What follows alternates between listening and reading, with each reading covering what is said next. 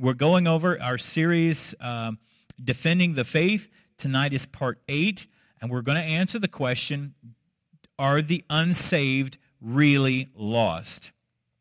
This is a challenging question because in our hearts we know what the Bible says, and we also know someone we love that is lost, that is not saved, that is not right with the Lord, and so we struggle because we feel torn.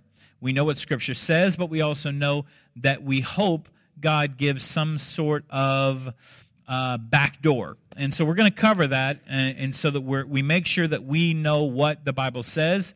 And our goal is never to take the Bible and make it say what we want it to say. Our goal is to take the Bible and let it say what it does say, and our beliefs need to change in accordance with Scripture, not Scripture changing in accordance with our beliefs. So sometimes when we identify ourselves as Christians, we get attacked by because of being an evangelical. You know, if somebody even knows what that word means, for those of you that don't, an evangelical Christian is a person who believes that they need to share their faith. There are Christians who are not evangelical, meaning that they believe that God will save people, that He wants to be saved, and I don't have to preach the gospel, I don't have to witness, I don't have to share anything with anybody. If they're predestined for salvation, God will save them. If they're predestined for damnation, He won't save them. And it doesn't matter what I do. Those people are the non-evangelicals. We, however, take Jesus' words, go into all the world. That's a command. Do something. Go into all the world and what? Preach the gospel. Or, Mark's version, make disciples of all men. That's a command to the disciples. He didn't say, you know what, it's perfectly okay. You don't have to do anything. I've predestined some people for salvation, some for damnation. So it's totally cool. Just enjoy Israel and, walk around, meet people, have fun, No, He specifically gave them a great commission. Go get to work. You have a job to do.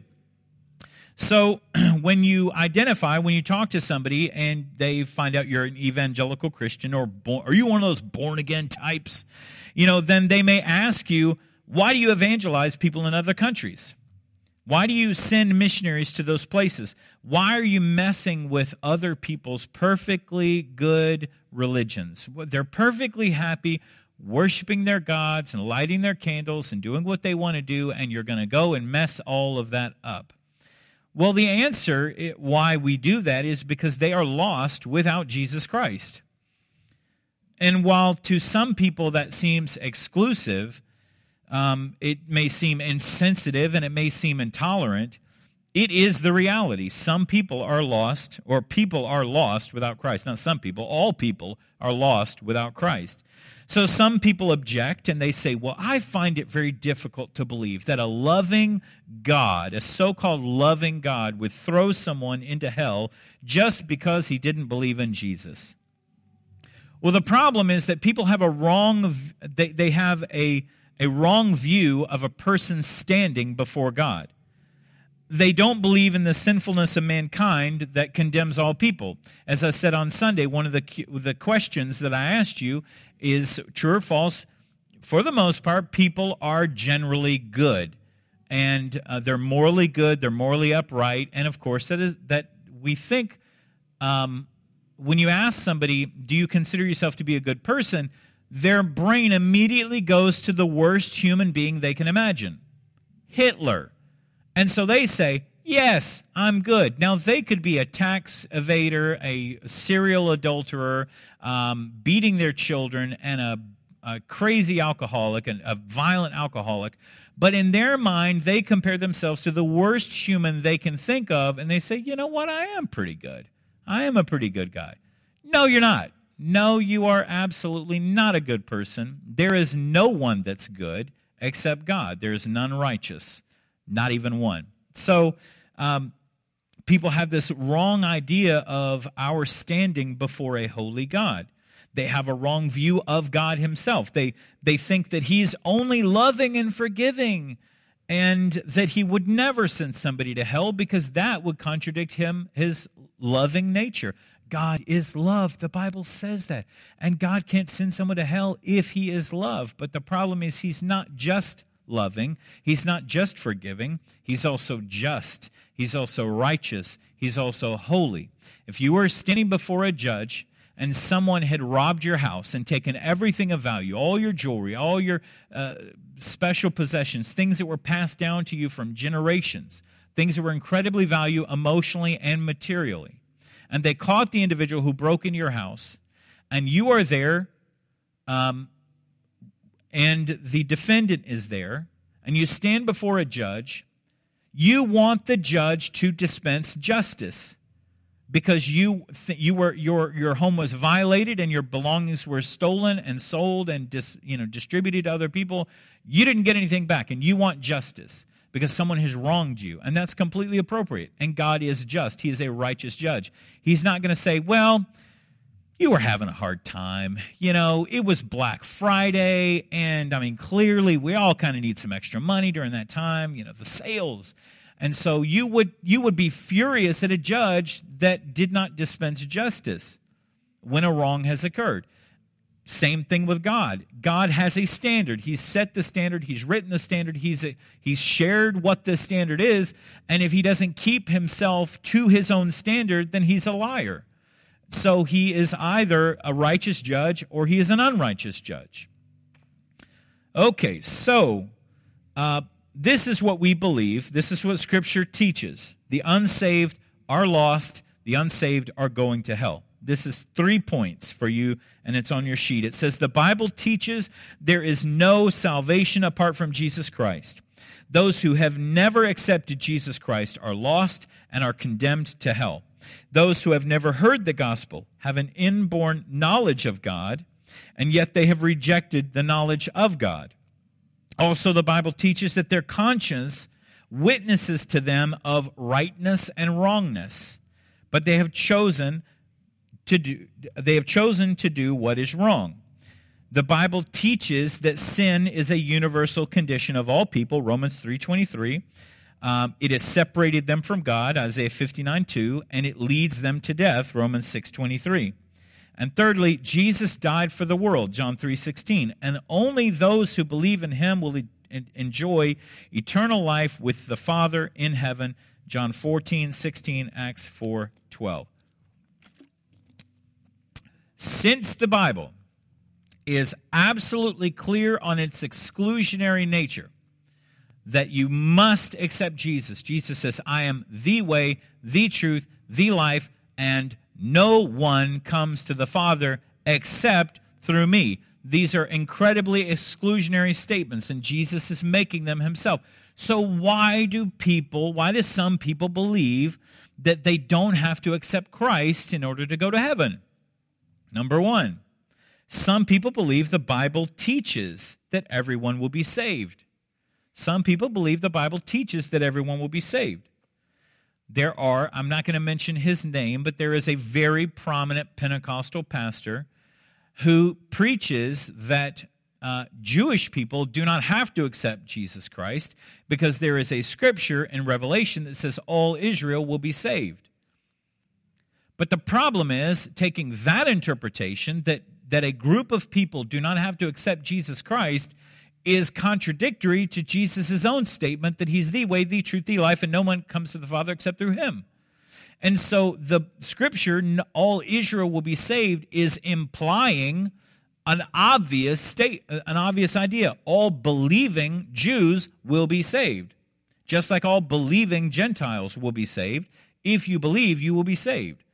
It doesn't say the word believing in there, but that's clearly what it's implying. And yet this very prominent Pentecostal pastor teaches that there is a whole nationality of people that don't have to accept Jesus Christ because they're Jewish. Well, that would make God show favoritism and a respecter of persons, which he says he is not a respecter of persons. So again, that guy's interpretation contradicts multiple scriptures. They believe that there is a plan for everyone to go to heaven, regardless of their religion, regardless of their belief. They feel that there is a scripture in Revelation 5:9 and 7:9, Revelation 5:9 and 7:9, that teach that.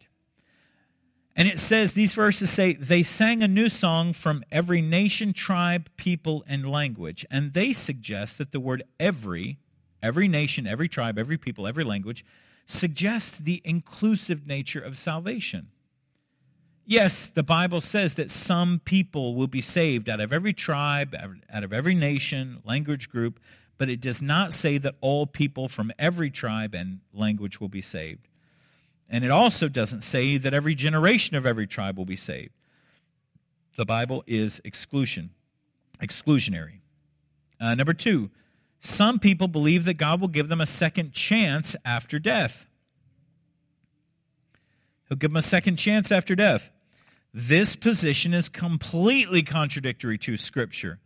The Bible teaches the need to make a decision in this life, because punishment of the unsaved immediately follows death. Hebrews 9:27.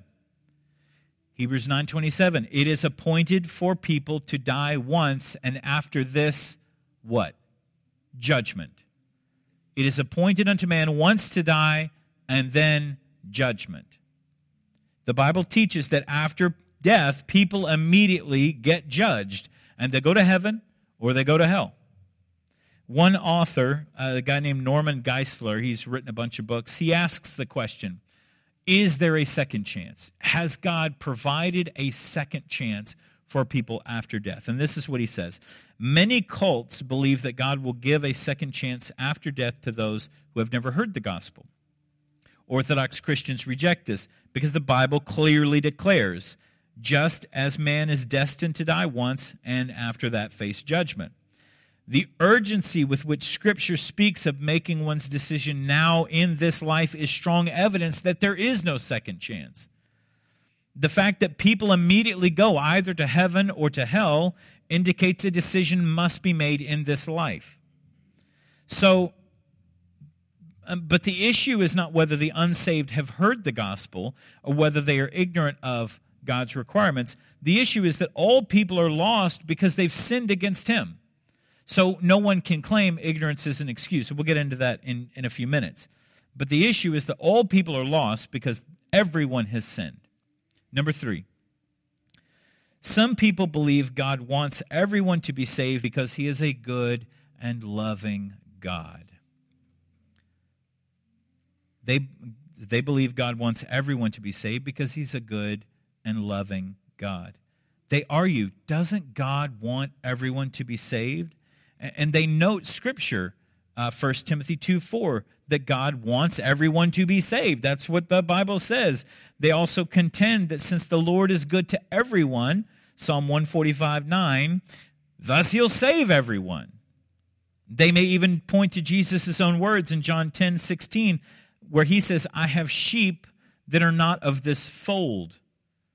It's funny when people read that, all the different interpretations of what that means. I've heard one person say, well, it's proof that they're aliens. That is not proof. That is there is no proof in that statement that there are aliens. Some people say, well, this means that He's got an Islamic fold and a Gentile fold and a Christian fold and a Hindu fold and a Buddhist fold. No, that's not what it means at all, because again, it would contradict Jesus' own words. It means, in my interpretation, Jesus has He has spoken with Gentiles, He has spoken to Samaritans, He has spoken to different people of different nations and different nationalities in Israel and the surrounding areas, and so He's going to have people that were not of the Jewish fold, and He was letting them know, this isn't just an exclusionary Jewish salvation. This is for the whole world. God so loved the world that He gave His one and only Son. So, the fact that God loves everyone does not mean that everyone will be saved. Yes, God expressed His love to all and that Jesus died for all, but that doesn't guarantee salvation for all. God has called everyone to repent. Acts 17:30, it says, God now commands all people everywhere to repent. Repentance is how we turn. That's what the word repent means, to turn, to do a 180, to go the opposite direction from where you were going. And so, yes, God is good and loving, but he's also just and righteous, and he has a standard that he's revealed, and he expects people to adhere to that standard. Number 4, some people believe that God will use a different standard to judge the heathen or the unsaved. That he'll use a different standard to judge them. Many non-Christians believe that those who have never heard of Jesus Christ will be judged differently than those who have heard the gospel. But that would make God inconsistent. How would God judge differently those who have heard and those who haven't heard?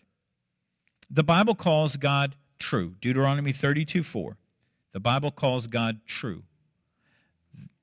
Jesus calls himself the truth. John 14:6. Truth, what is truth? It's an established or verified fact. So it's not something, and people can argue against it, but it is an established and verified fact. It's not an opinion. Now, in our day and age, people like to treat opinions as facts, but that is not true. That is a truth. Opinions are not facts. And some people, they'll say, well, I feel like it should be. I feel like it should be true. And it may be true, but it's an opinion. So we have to understand that truth is an established or verified fact. God is true. Jesus called himself truth. And truth is consistent with itself. It's not going to contradict itself. It's either true or it's untrue. It can't be both. Can we all agree to that? Good. So how can God be consistent and treat one group of people differently from the way he treats another group of people? How could God require one group of people to accept Christ and another group to reject him and reward them both with heaven? That would make God inconsistent. If some people end up in heaven by being good or some arbitrary decision by God, then, as Galatians 2:21 says, Christ died for nothing. If you don't need Jesus to get to heaven, then he died for nothing. Galatians 2:21. And clearly, he didn't go through all he went through because there was some back door that other people could be saved. If this is the easiest way, and we'll kind of get into this in a minute, but while I'm thinking about it, I want to share it. We like to think that ignorance is an excuse, okay? And it's sometimes hard for us when we think of these nations that are completely remote and they don't have the internet. They can't beam TBN and watch Joel Osteen. They can't get the Bible in their language. They can't get books, and so we like to think ignorance is an excuse. But ignorance is not an excuse. I was going to say something, but I've lost it, so hopefully it'll come back in a second. Jesus died to give everybody an opportunity to go to heaven. He died specifically so that everyone on this planet could go to heaven. Oh, what I was going to say. If ignorance is an excuse, then the best thing Jesus could have said to his disciples after he rose from the dead is, don't tell anybody. If you keep it quiet, then they'll never know. And if ignorance is an excuse, then they can go to heaven. But if you tell them and they reject it, then they go to hell. So the best thing you can do, keep your mouth shut. But clearly, that's not what Jesus said. Jesus said the opposite. Tell everybody, because they must hear the word of the Lord and they must receive the word of the Lord to be saved. Okay, so God's justice and God's love are seen together in God's character. God's justice demands that he condemns all sinners, but his love compels him to provide a way of salvation. Romans 10:13, everyone who calls upon the name of the Lord will be saved. Romans 10:13, everyone who calls upon the name of the Lord will be saved. And the opposite of that is true. Everyone who does not call on the name of the Lord will not be saved. So this is our position on the back of the page. This is the position of the Bible not just our opinion. But number one, the unsaved are lost because Jesus is the only way to heaven. No normal, loving human being wants to see another one punished and relegated to hell. But Christians believe that the unsaved are lost because Jesus excludes all who have not believed in him. He said, I am the way, the truth, the life. I've said it. This is a declaration of Jesus, not the desire of any human. This is a declaration. If he's not the only way, then he's a liar. And what are we doing here? If Jesus is a liar, our faith is worthless. We should just sell this property and let it become, a community center. If he's a liar, then we can't take his word on anything. If he's lying there, where else is he lying? If you've raised a teenager and you caught him in one lie, you're like, okay, so that wasn't true, and there were several things that preceded that which make me doubt the whole story. And if you haven't raised teenagers yet, go ahead and prepare your little internal lie detector, okay? Because they're not going to tell you the truth. They're going to think that if they lie so well that it just might be believable.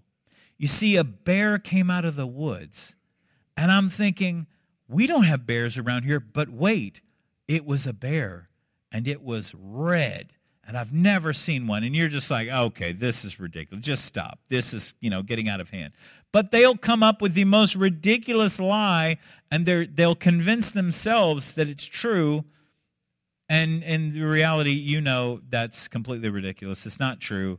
And if they lie about that, then what else are they lying about? Well, probably a lot of things. I can tell you that. So if Jesus is a liar, if he lied that he's not the way, the truth, the life, and you can come to the Father through other means but him, if he lied on that, then what else has he lied about? But we understand that we can take his word, because Jesus was consistent, and Scripture is consistent on this topic.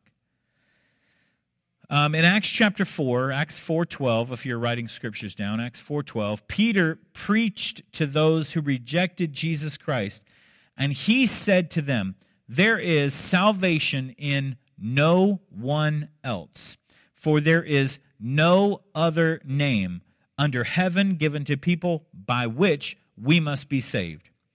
These are two exclusive statements. Salvation in no one else, no other name under heaven given to people by which we must be saved. Peter excluded all the other ways to heaven. He didn't say you can stay a Jew. All you Jewish people, you're cool. God loves you.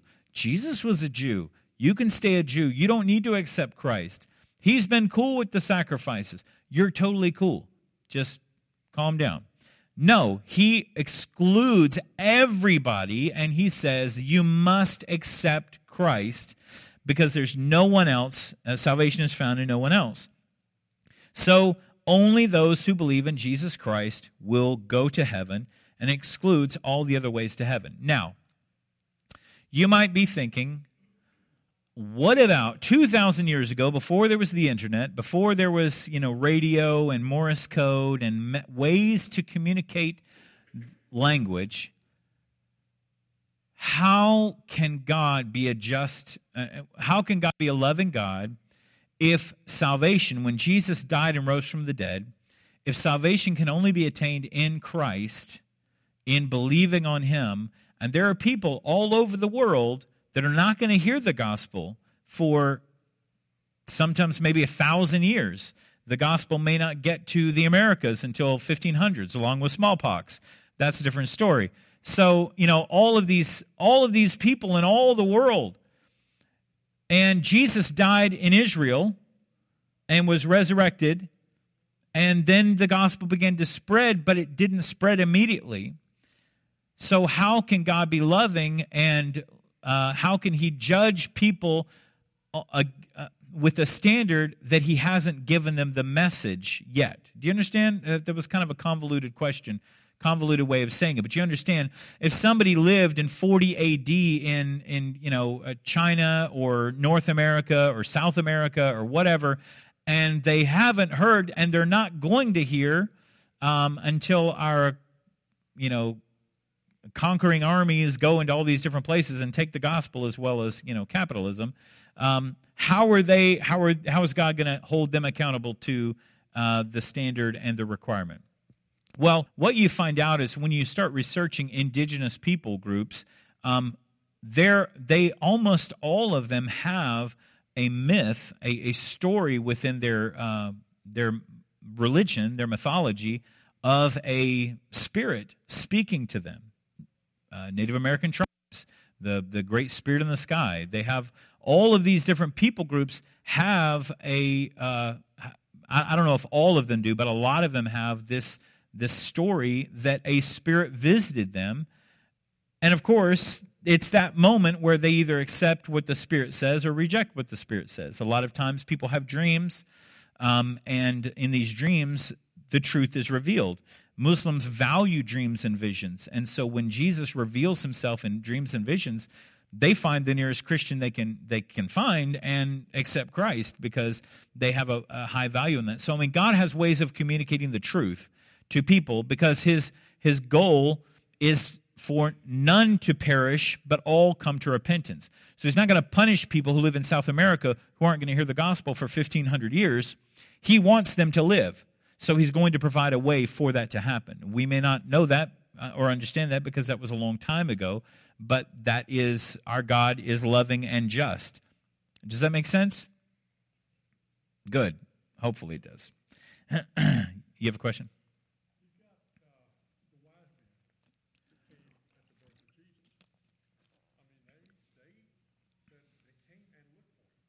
Yeah. So for the purposes of the recording, the statement was about the wise men from the east, and they came, they saw his star, and it was bright and big and beautiful, and the scripture actually says it rested over the place where he was. So most likely, like if you look at the night sky, the brightest thing you're going to see is Venus, besides the sun. At the night sky, the brightest thing you're going to see, the moon, obviously reflecting the sun towards the earth, but Venus is going to be the brightest thing you can see. As far as stars are concerned, so and when you look, you can see, if you look at something and it's really bright white and it's not blinking at you, it's a planet. It's reflecting the light of the sun, and so we see that. So the fact that this was something so unique, so bright, so beautiful, it certainly would have captured their attention. And as they followed it, it just got brighter and brighter and brighter, and until it was over the place where Jesus was born in Bethlehem, which most likely was an angel, I would imagine. This bright, beautiful angel. And from a distance, all they can see is this bright white light. But as they get closer, they see that it is directly above where Jesus is. And so they go into that. That's just my interpretation of it. But God absolutely called them from the east, and he used their science to reveal the gospel, to reveal salvation. Carolyn, were you going to say something?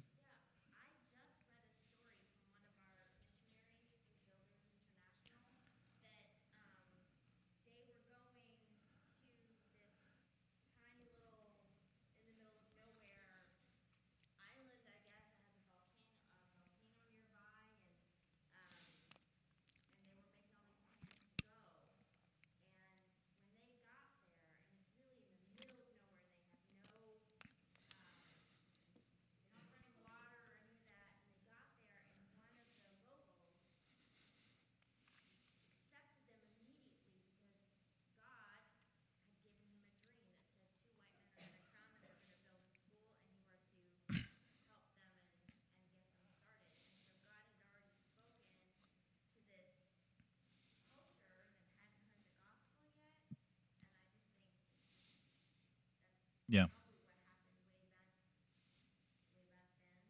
Yeah, I agree. I believe that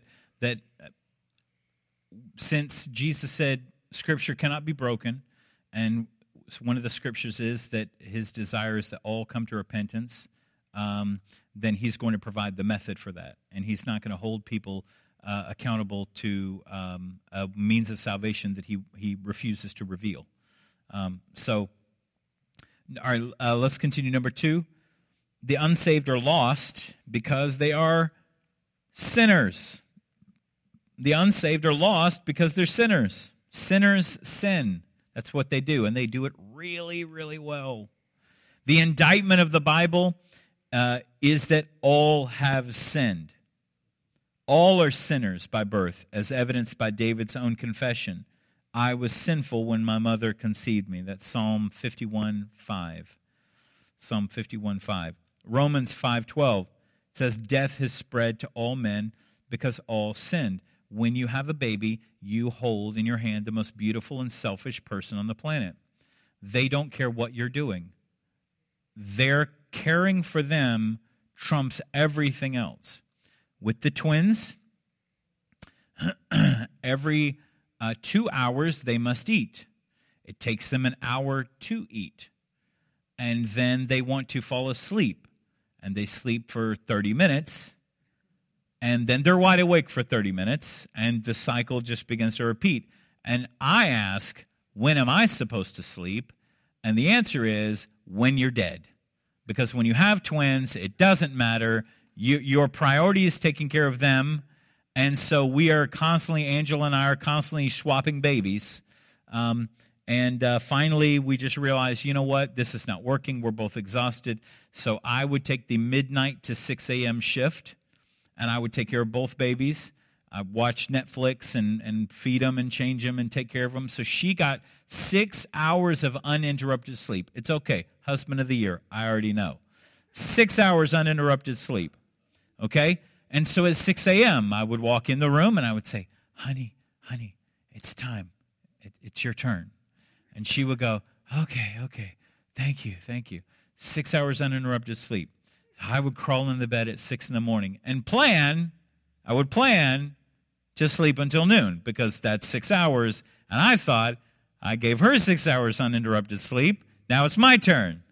And at 10 o'clock in the morning, I need your help. Okay, well, I'm sleeping. No, but I need your help. I need your help right now. I'm like, oh, what's going on? I can't do this by myself. I need you to come in. And I'm like, this is not fair, honey. This is not fair. And she's like, you can sleep when you're dead, honey. Get up. They're your children, too. They actually look more like you than they do like me. I don't know why I was the incubator, and apparently they don't look like me at all. So,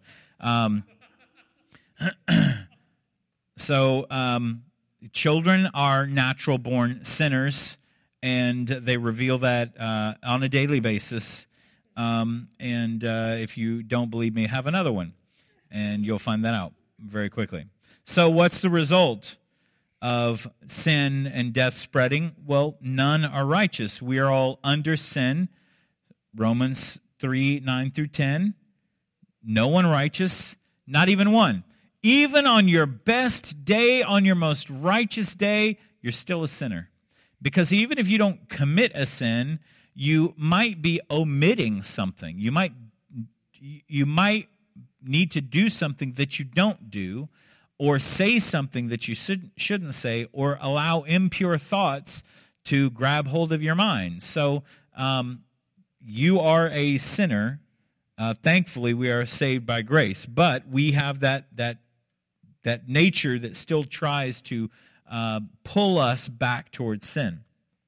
Romans 3:23, I said it before, all have sinned and fallen short of the glory of God. So what are the consequences of sin? Well, Romans 6:23, the wages of sin is death. I like the concept of, imagine you have a full-time job, and from that full-time job, you get a paycheck. And that paycheck, that's your wages. So imagine, the analogy. Sin is your full-time job, and the paycheck that you get from sinning all the time is death. The wages of sin is death. People are not lost and go to hell because they have not heard the gospel. They are lost and go to hell because they are sinners. They are not lost because they're ignorant of God's law. They are lost because they've sinned against him. Number 3. The unsaved are lost because they have an inborn knowledge of God in their hearts, but they have rejected him. They have rejected him. God has revealed himself to all people, and as a result, everyone is without excuse. All are born with an awareness of God. Because people know God, but reject him, they are without excuse. Romans 1:20. We are without excuse.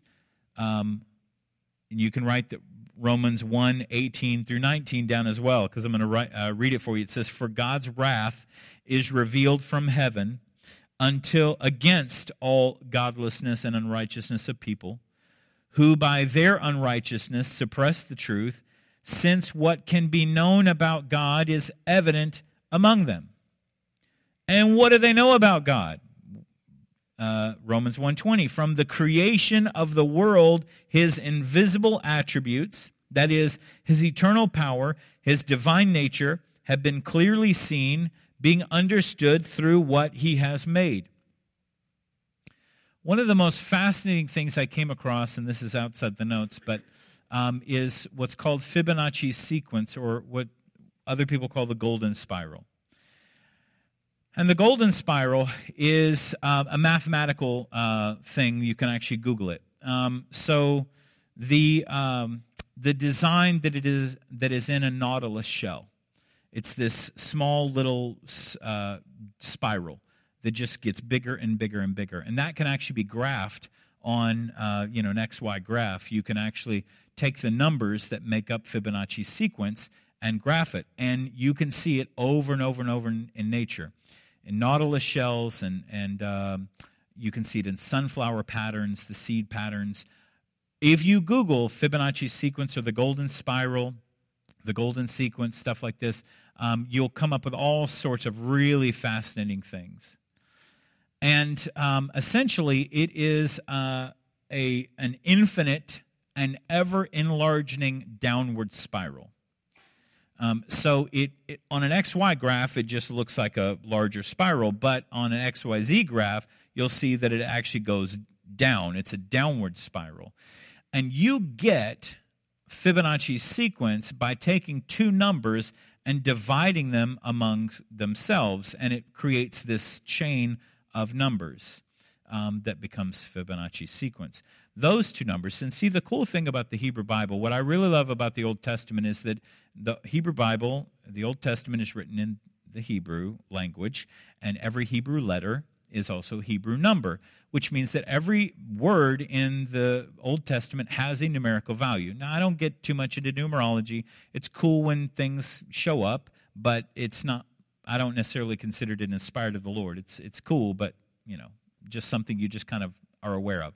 So what happens is the two numbers that you divide, I think it's like 144 and 233. Again, I didn't prepare to talk about this. But two numbers. Basically, it's what happens when you take the numerical value of the phrase Garden of Eden and you divide it by the numerical value for the phrase Tree of Knowledge of Good and Evil. And when the tree of knowledge of good and evil is activated in the Garden of Eden, you create a mathematical downward spiral. And that is essentially what we're living in. We are in a downward spiral. But that's where those two numbers come from. And so, to me, it's like God is revealing himself. Even the nerdiest mathematician sees this. How can you see something like this and not realize, man, there is something going on here? This doesn't happen by accident. To have that design, that sequence play over and over and over in so many different methods of nature, you can see God throughout creation in so many unique ways. So from the creation of the world, his invisible attributes have been clearly seen, being understood through what was made. Our bodies are incredibly complex. I think it's interesting. I actually had this deep thought. Maybe y'all will think this is dumb, but I was just driving down the road, and I thought, cows eat grass. I think we can all agree with that. I don't know if they eat hay or straw, but they typically eat grass, and they produce milk. All they eat is grass. Other species of mammals eat all sorts of things, and they produce milk as well. Their body manages to take what their diet is, whatever they eat, and change it and create milk through the mammary glands and all that stuff. I just felt like that was fascinating. When a woman gets pregnant, she doesn't have to switch to a diet of lawn clippings. She can eat whatever she wants. Anyway, so without getting too, I just thought that was so interesting. God has created and established these processes and set them in place through nature and science. And when we look up at the stars and all of these different things, we have a black hole at the center of our galaxy, and it does not affect us one bit. A black hole sucks in all the light, and if you get too close to the black hole, it will suck in planets and objects and crush them. If you get so close to a black hole, if you're on a planet that's near a black hole, but outside what's called the event horizon, so it doesn't get sucked in, time passes completely different on that planet than it does anywhere else. There are places, there's a planet that's near a black hole, and if you were to spend 1 hour on that planet, it would equate to 1,000 years on Earth. So, I mean, Jesus could have been on that planet for an hour, and 1,000 years would have elapsed on Earth. If you take a watch, and you take 2 watches and synchronize them to the exact time, and you put one on a mountain and one at the Dead Sea, they will have completely different times when you bring them back together.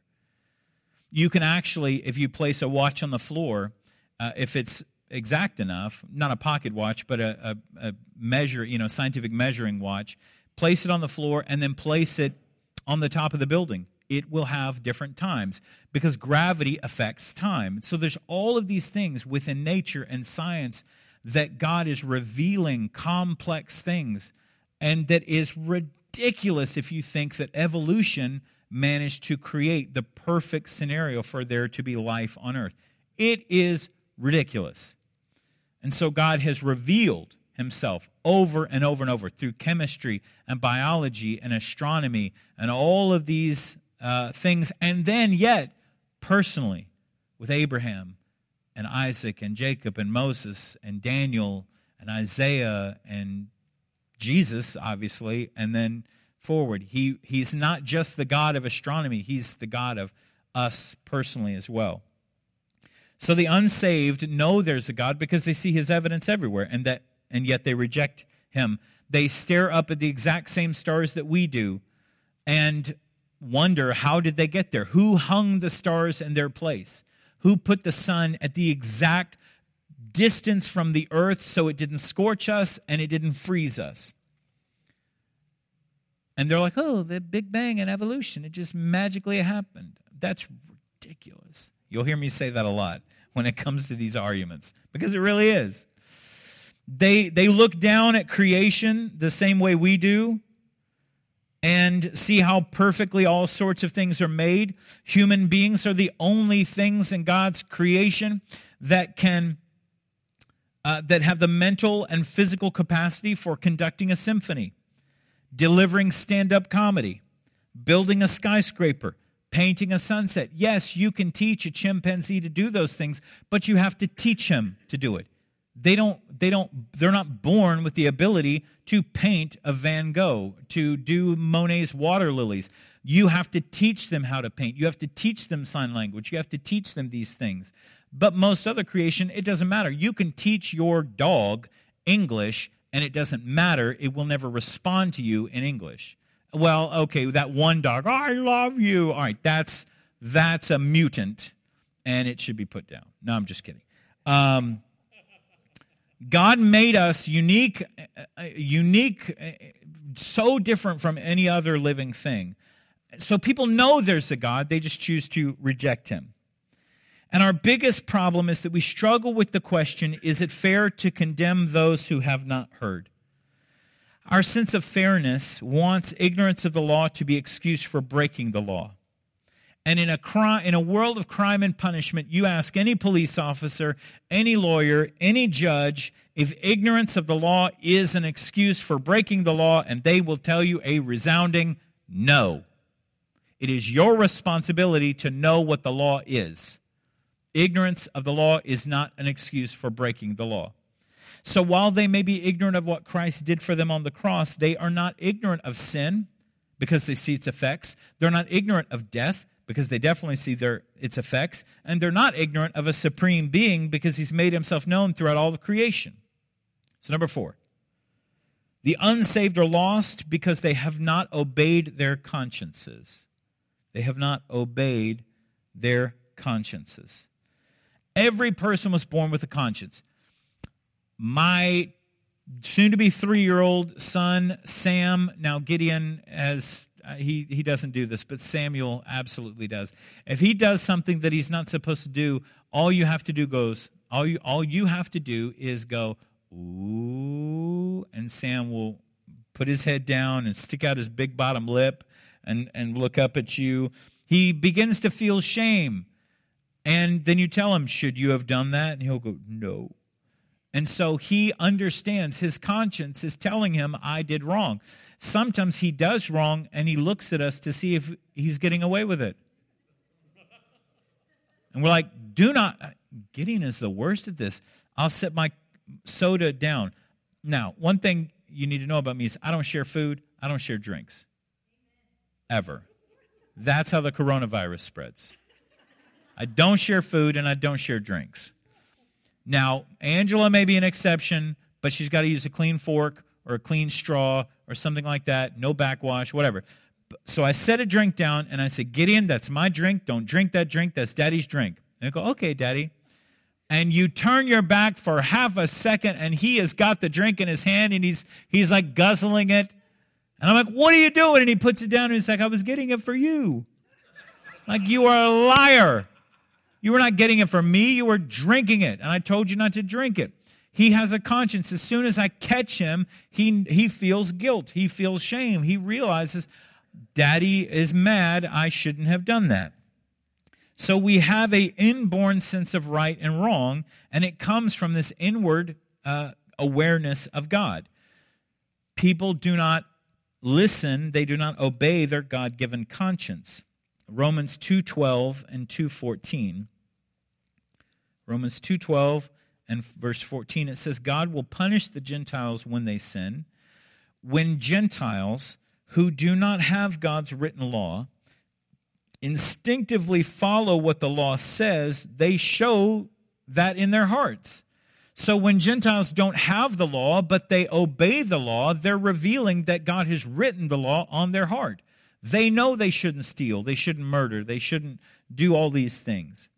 However, in reverse, the born-again Christian knows he has eternal life because he's accepted Jesus Christ as his Savior.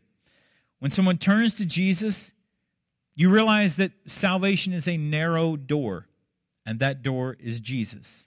And when you walk through the narrow door, you enter the straight path that leads to eternal life. Those who accept Christ fully embrace him for salvation, knowing there is no other salvation, knowing there is no other way to heaven, there is no other means of salvation.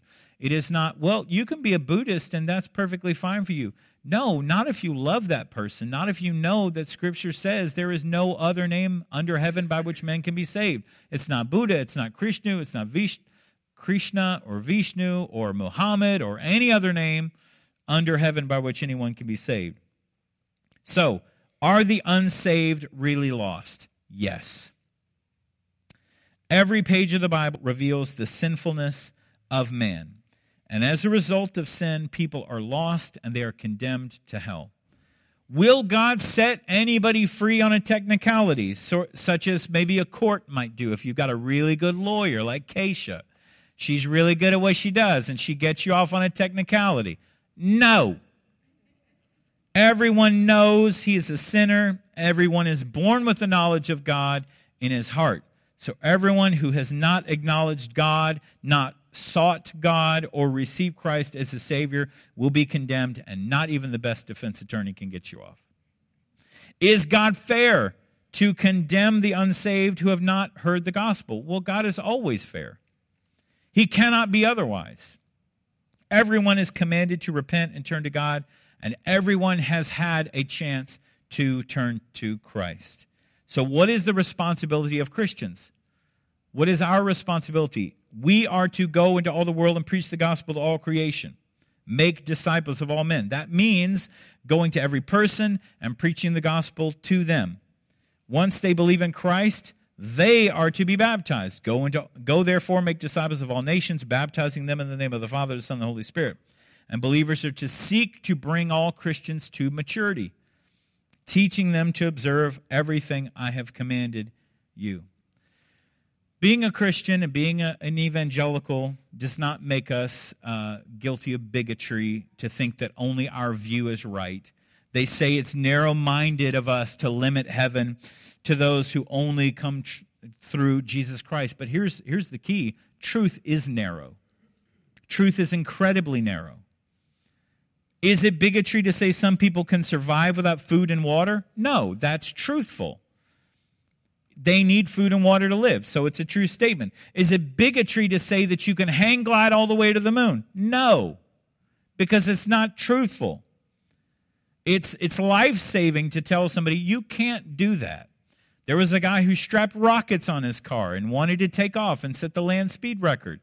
The problem is, I think it was like a Lincoln Continental. It was one of the really old ones. And you know what happens to rockets? They like to explode, which is a terrible idea. Sometimes people can have this idea of, this will be okay, the truth won't affect me. And then they pour rocket fuel into their car, and it explodes. So sometimes the truth is narrow. Sometimes we tell people a version of the truth they don't want to hear, or not a version of the truth. We tell them truth they don't want to hear. And some people's hearts are receptive and open, and others are closed. They're not rejecting us, they're rejecting the gospel. And so we never take it personally when someone rejects what you have to say. The final thing I'll say is that sincerity is not enough. In our day and age, and if you are on social media, you know all too well that people are sincerely wrong all day long about all sorts of things. Some people are sincerely wrong about everything, okay? So sincerity is not the litmus test for whether something is true or not. Sincerity doesn't get a young man to the National Football League. It worked for Rudy. He did get called up in the last game for the Notre Dame, game, but he didn't get the NFL. Sincerity doesn't get you everything you want.